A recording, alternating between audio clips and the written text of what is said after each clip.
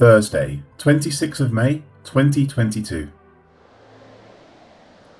Has my hand not made all these things? Acts 7, verse 50. Stephen is in the process of quoting Isaiah 66, verses 1 and 2. He will finish his citation with this verse, which is only the first clause of Isaiah 66:2.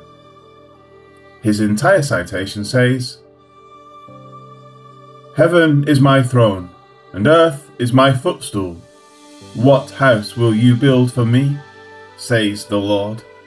Or what is the place of my rest?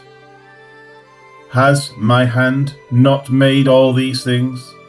Acts 7, 49 and 50. With this context remembered, he finishes with, "Has my hand not made all these things?" The Hebrew is very close, saying, "For all those things my hand has made." The previous words spoke of the position of authority and the state of having all of the earth in a state of subjection.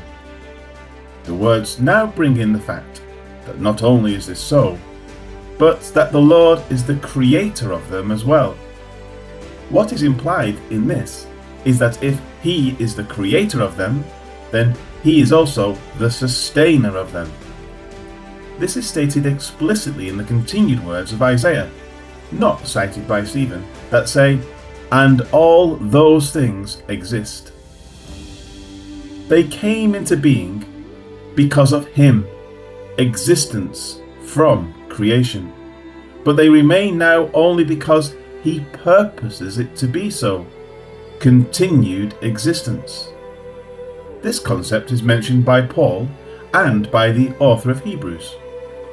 "And he is before all, and all things subsist together by him." Colossians 1:17, Darby translation.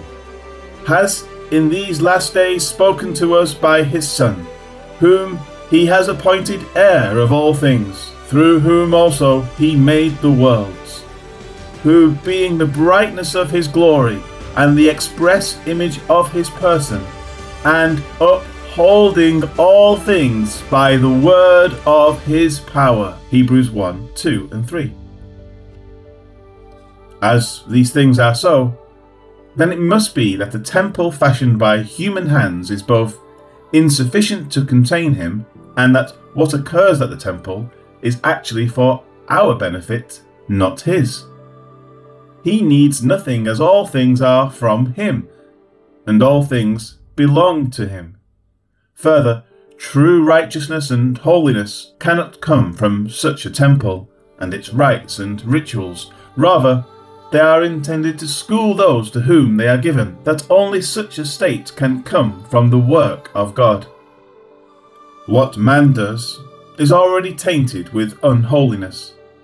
The thought of what Stephen is saying, through the words of Isaiah, is that a right standing before God will come through what God does. That is actually seen in the finishing words of Isaiah 66:2.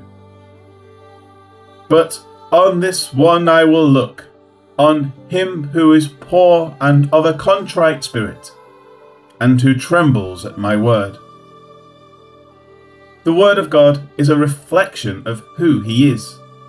It is true that the rites and ritual used in the worship of the temple were set forth by the Lord, but they are only types and shadows of what is more perfect.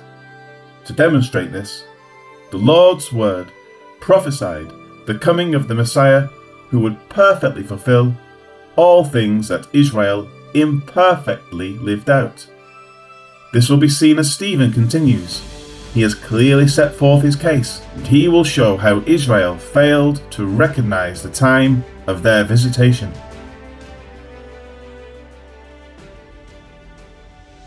Life application.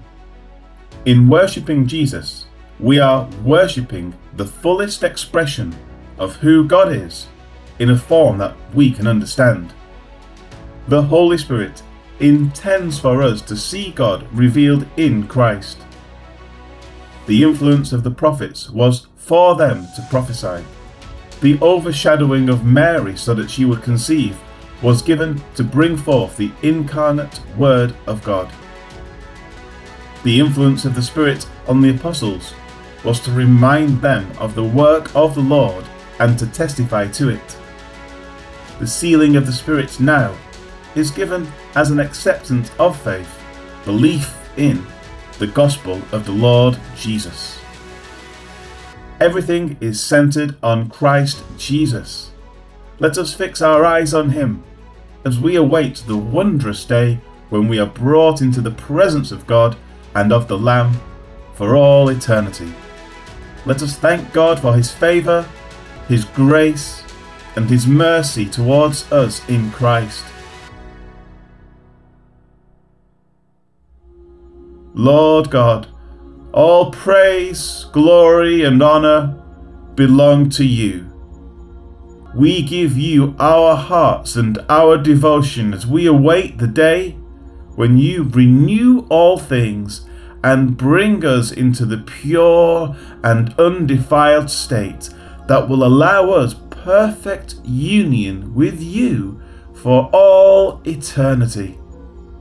Glory to you in the highest. Amen.